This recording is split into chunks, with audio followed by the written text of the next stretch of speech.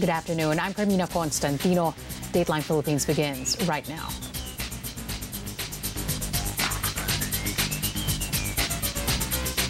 After weeks of defiance, U.S. President Donald Trump finally gives the go signal to begin the transition to President-elect Joe Biden. However, the move doesn't mean Trump will no longer pursue his poll protest. Our North America Bureau Chief TJ Manotoc joins us now. Good afternoon from Manila, TJ. Thanks for joining us today.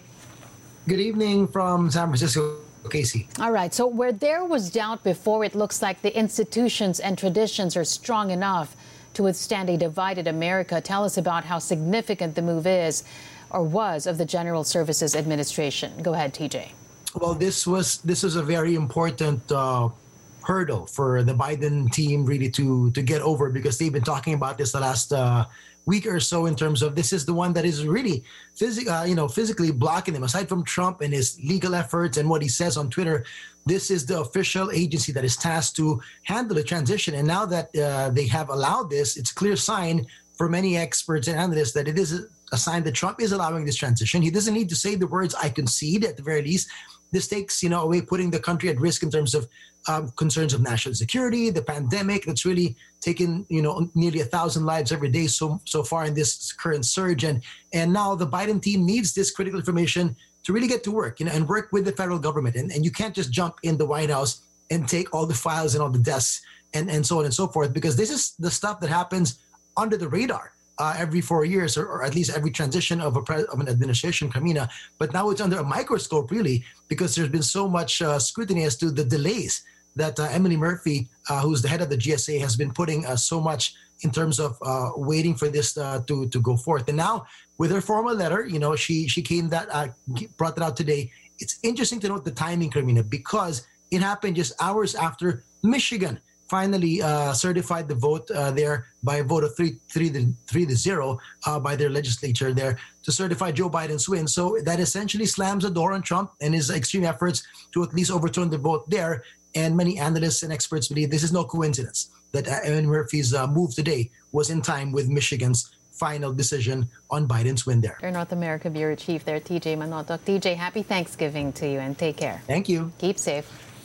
Right, back here in the newsroom, moving on. About a month after announcing a government-wide crackdown on corruption, President Rodrigo Duterte says 800 government officials and workers have been fired due to illegal activities. He read out some of their names during Monday's cabinet meeting, which included Bureau of Internal Revenue officials. They are now facing administrative cases. Duterte also revealed he received a list of names supposedly corrupt lawmakers from the Presidential Anti-Corruption Commission. But he said he neither has the power to investigate nor to name them. I have no business investigating congressmen. They belong to a separate organ of government, which is co-equal with the President pati ang Supreme Court. Now, kung itapon mo sa akin, I have no other recourse. Itapon ko rin yan doon sa ombudsman, because it is the only investigating agency that's has jurisdiction over congressmen. Hindi ako. Late last month, Duterte created a task force led by the Justice Department that would look into anomalies in all state agencies until the end of his term in 2022. Justice Secretary Minato Guevara has said they have already received at least 60 corruption complaints over the past few weeks. President Duterte reiterating the need to continue his administration's war against drugs. He says the drug problem in the Philippines is a national security issue, and that's why the military should also be involved in anti-narcotics operations, not just the police. Aside from illegal drug personalities, Duterte told the military to consider human rights activists as enemies. Hindi lang ito trabaho ng police. The military has to also participate. Our enemy is the Señalosa and the Bambo Triad.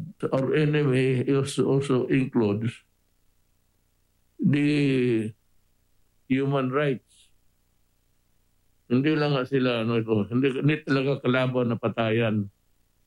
So they're out to discredit, they are out to put send to prison somebody who's doing his work. Back in June, the United Nations said tens of thousands of people in the Philippines may have been killed in the war on drugs since mid-2016, amid near impunity for police and incitement to violence by top officials. But police argue their actions in the anti-drug campaign have been lawful.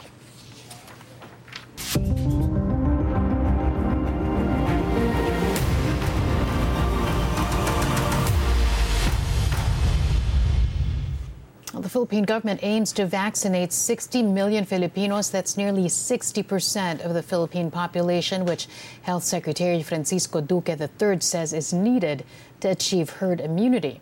According to Finance Chief Carlos Dominguez III, that target will cost the government 73.2 billion pesos or 1,200 pesos per person.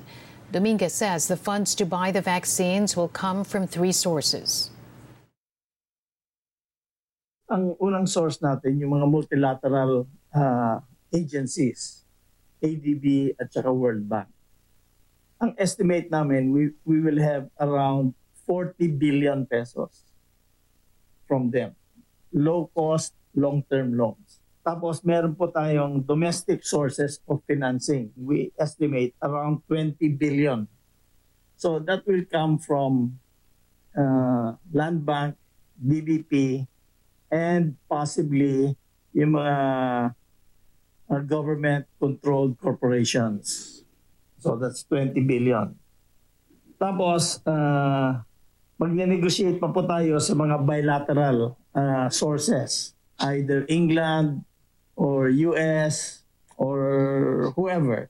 And ang target po namin doon, around 13.2 billion. Most of it is already fixed. 13.2 billion hindi pa completely negotiated. Vaccine Chief Carlito Galvez Jr. says the country may start rolling out the vaccines by May next year. The poor and areas badly hit by the virus will be prioritized.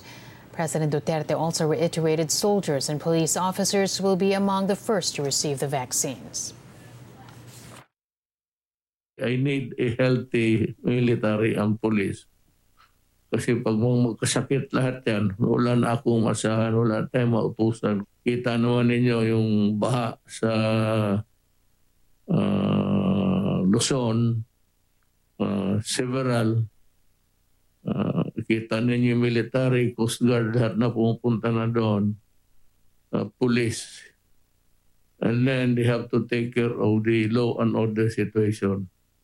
So huwag na ninyo pahirapan masyado yung police. Kung wala naman kayong gawin, di matulog na lang kayo kaysa mag-inuman dyan tapos magkagulo.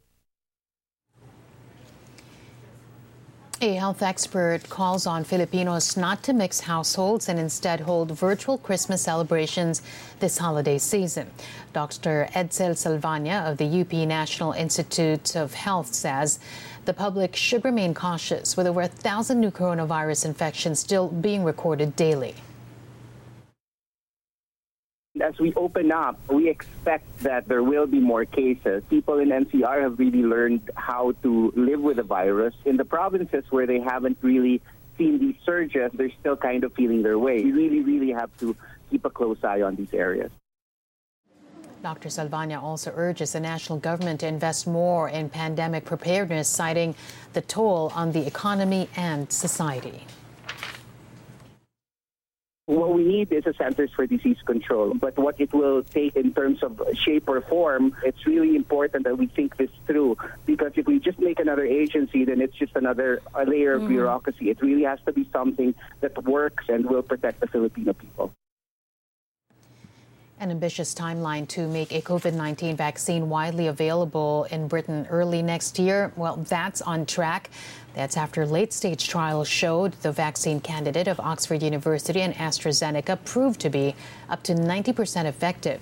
Britain has ordered 100 million doses of the vaccine, and it's likely they will be rolled out to high-risk groups next month. Firstly, you don't need a freezer to store the vaccine. You can distribute it in the conventional way for all vaccines, keeping them in a 2 to 8 degree centigrade fridge. Secondly, some people are a little concerned that this program may have been rushed. We have decades and tens of thousands of person-years of experience prior to this trial using this type of vaccine, and the safety record has been really, really excellent. And the third thing that we've always aimed at with this program is to be able to go globally with the supply. So in addition to manufacturing for the UK and for Europe and for the US, there are manufacturers in 10 countries, many of those in Asia, supplying particularly developing countries. So I think we are going to be probably close to getting to that 3 billion dose target next year with just our vaccine. Britain also expects 10 million doses of Pfizer's vaccine this year, but its cold storage requirements pose logistical challenges. Meanwhile, Britain won't receive any vaccine from Moderna until next spring. The U.S. government will start distributing Regeneron Pharmaceuticals antibody therapy against COVID-19 this Tuesday. More than 30,000 treatment courses will be allocated, based on which states have the highest numbers of confirmed cases and hospitalizations. The U.S. Food and Drug Administration earlier issued emergency use authorization for the treatment for mild to moderate COVID-19 to children and adults who are at risk of progressing to severe COVID-19. This comes after the U.S. recorded its biggest weekly rise in COVID-19 deaths since August, averaging about 1,500 people per day. New cases, meanwhile, are averaging over 168,000 daily. Well, back here at home, the National Irrigation Administration insists it followed protocol when it released water from the Magat Dam at the height of the onslaught of Typhoon Ulysses. During the House hearing into the severe flooding in Cagayan and Isabela, NIA Administrator Ricardo Visaya explained the protocol the agency has been following since 2006 when releasing dam water. We are giving a lead time to all concerned, including government offices, LGUs, radio stations, etc., civilians, no? 6 hours bago para makapag-react sila. So, alas 9, iniimpormahan na po natin ang mga concerned. First, telepono. Redundant po ang pag-i-inform natin dito. And it is followed by a black and white document. Nire-regulate po yan. Hindi ibig sabihin na during that time, biglang nag-release. Mali po yun. There is a gradual increase or additional increase or additional opening of gates. The agency has been largely blamed for the widespread flooding in Cagayan that swamped houses and fields, forcing residents to take refuge on their rooftops. Maynilad's rotational water service interruptions extended until November 29th as it continues to deal with highly turbid water caused by Typhoon Ulysses. Metro Manila's West Zone concessionaire explains 2 of its water basins at the La Mesa treatment plant are now free of sludge, but the third one is taking longer than expected to clean up. As a result, Maynilad says it might take 5 more days before customers who are located in the farthest and highest points of its service area can receive ample water supply. The Philippine Labor Department giving contradicting updates on the Skyway Extension project incident. The agency's Metro Manila office on Monday said it issued a work stoppage order against the project contractor EEI Corporation following the accident that killed 1 person. But Labor Secretary Silvestre Bello III told ANC he has no knowledge of such an order, adding he will decide on the proper course of action once he receives the full report on the incident. Expecting the report yesterday, and I am not aware of any order, or we call it established order, issued by any of my underlings, by our regional director for NCR, nor by our executive director of the Occupational Safety and Health Center. If the report is true that somebody died, definitely this may be a basis for a criminal action. On Saturday, a crane hit and caused a steel girder to fall at the construction site in Muntinlupa, killing a motorcycle rider. The crane operator has been detained and is facing several charges, including homicide and multiple physical injuries. And before we go, Pope Francis meets a delegation of 5 NBA players and several officials from the National Basketball Players Association. The NBA's delegation includes Kyle Korver, Jonathan Isaac, and Marco Bellinelli. The meeting took place at the Papal Library of the Apostolic Palace after the Vatican extended an invitation to the Players' Union. They discussed efforts to address social and economic injustice and inequality in their communities. It was also an opportunity to expand global awareness and efforts to promote social justice after the deaths of several Black Americans at the hands of police. The players brought Pope Francis a compilation featuring images, quotes, and headlines of their members' leadership and activism. They also gave the pontiff a golden basketball. And that'll do it for today. Thanks for joining us. I'm Carmina Constantino. If you want to revisit today's episode, Dateline Philippines podcast is on Spotify and Apple Podcast. Play back the interviews too on ANC's YouTube channel. Keep safe, everyone. Keep it here on ANC.